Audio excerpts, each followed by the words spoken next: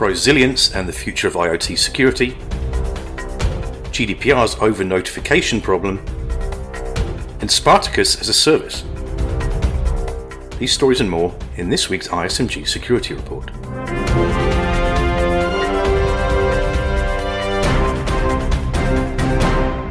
Hello, I'm Nick Holland. Last week at the RSA conference, one of the interviews that stood out was with Summer Craze-Fowler, Chief Security Officer of Argo AI, a company that's working on building the future of safe-driving autonomous vehicles. Summer was doing a session at the conference on prosilience, a word I'd never come across. So I asked her to define it and how it relates to the future of IoT. Here's Summer. Prosilience is really proactive resilience.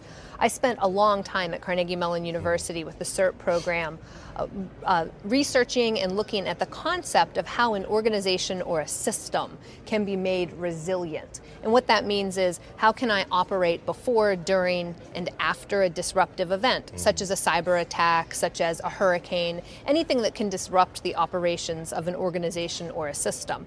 And then also you want that organization or system to be able to return to a normal operating condition afterwards. That's the concept of resilience. What we really want to do is now take the concepts behind the interconnectedness of, the Internet of Things and all of the new technology that we have. We spend a lot of time talking about how bad it's going to be, right? And how all of these risks and additional attack surfaces. I really want to turn that around and say, with all of this interconnectedness, can I move from a concept of resilience to being proactively resilient, where perhaps I sense the things that are around me. Yeah. I can shift the security posture of my organization or my system, and then I can be prepared for something and avoid it or stop it before it ever happens. A very quick example of this is an umbrella. So let's say today you wake up and you hear, okay, it might rain today. So you pack an umbrella and you put it in your car and you're walking along down the street. You take the umbrella with you. Hopefully, I always forget mine, but you're walking down the street and then all of a sudden it starts pouring down rain. You're getting wet and you reach in your bag and you open up your umbrella. So you're being resilient. You've had an umbrella with you. In a prosilient world, what you really want to do are take the clues that are around you. You want to be able to sense the fact that there is a barometric pressure change. See the clouds that are coming in. Okay. Know that you have everything, and you want to open that umbrella before the first drop hits you. So it's a very, very basic idea and concept in terms of using the umbrella, right. But I want to change that to the interconnectedness and make sure that our organizations can handle things in advance by taking advantage of IoT. You're listening to the ISMG Security Report on ISMG Radio.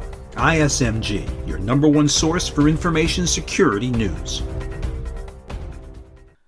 GDPR was a big topic last year, and a year on, we're starting to see some penalties coming down the pipe. However, there's been something of another issue caused by GDPR in Europe: over-notification. Here's ISMG's executive editor, Data Breach Today in Europe, Matthew Schwartz, with more. The EU's tough new privacy law went into full effect on May 25th, 2018. Since then, the General Data Protection Regulation, or GDPR, has reshaped our notions of data breaches in Europe.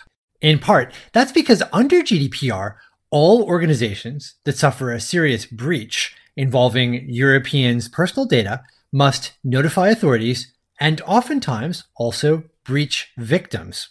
But there have been some teething pains. What we're seeing at the moment is maybe the tendency to over-notify, that companies are probably a bit cautious that they don't want to be seen to be in breach. So therefore, they'll err on the side of caution and will notify their supervisory authority about a breach, even though it may not actually go above the breach requirements. That's Brian Honan, president of BH Consulting in Ireland. His firm has been helping organizations get and keep a plan in place to ensure they comply with GDPR. Regulatory agencies, however, have said that too many firms are notifying regulators about breaches that don't meet the notification threshold. Under GDPR, firms must provide extensive details about a breach, including what happened and what was stolen, within 72 hours of learning about it. Less than 1 year after GDPR has gone into effect, however, many firms appear to be erring on the side of caution. A few key things to remember is GDPR is a risk-based regulation. So you as an organization have to decide what is your risk tolerance and how you're going to manage and handle that risk.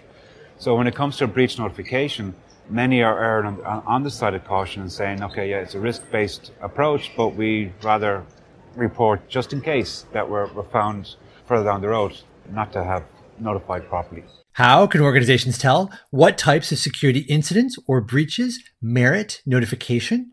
Honan says there's a free guide for that. So what we recommend to a lot of companies is that the European Agency for Network and Information Security, ENISA, website's www.enisa.eu, they have a guide and a methodology for how you determine the impact of a data breach and how you can determine whether or not you should report it. So it's actually quite good. It goes through the type of data that may have been exposed in the breach, how the breach happened, the volume of the breach. Was it an accidental breach or was it a malicious breach? And based on all those variations, you can come up and sort of say, yeah, here's a level that we're either above or below, and if above that, we should report. If below that, we don't need to report. Just because an organization doesn't notify regulators, however, does not mean that it is off the hook. Organizations also need to keep extensive records on any security incidents they suffer, not least in case they later get audited by privacy watchdogs. Even if you don't report the breach to your supervisory authority, you need to keep a record of all breaches. So even those that don't go over the threshold, you need to keep a record of those as well for later investigation if needs be. Because you could be having a whole lot of minor breaches, that could over a period of time maybe indicate a pattern or could be indicative of poor security or poor controls in place, but never result in a major breach that you have to report it to the supervisory authority. But if you have an audit or indeed yourself, you go and review your logs, you can then sort of say, well, hang on, we have a pattern here. We need to do more awareness training or we need to put additional controls in place to protect ourselves. So that's why you need to keep your own register as well. Privacy watchdogs have said that GDPR is not meant to be punitive. Rather, they want to see organizations doing the right thing, including practicing transparency and accountability when it comes to protecting the personal data entrusted to them by individuals. Of course, it's up to organizations to continue to refine their ability to do the right thing, as well as to prove it to regulators. For Information Security Media Group, I'm Matthew Schwartz. While on the subject of GDPR, a core component of the regulation is the right to be forgotten. I spoke with Mike Kaiser, Global Strategist and Evangelist in the office of the CTO for SailPoint. Mike intrigued me with a new take on the acronym SaaS. Not software as a service this time, but Spartacus as a service. Here's Mike to explain. Well, the right to be forgotten is fairly well known as part of the GDPR privacy legislation.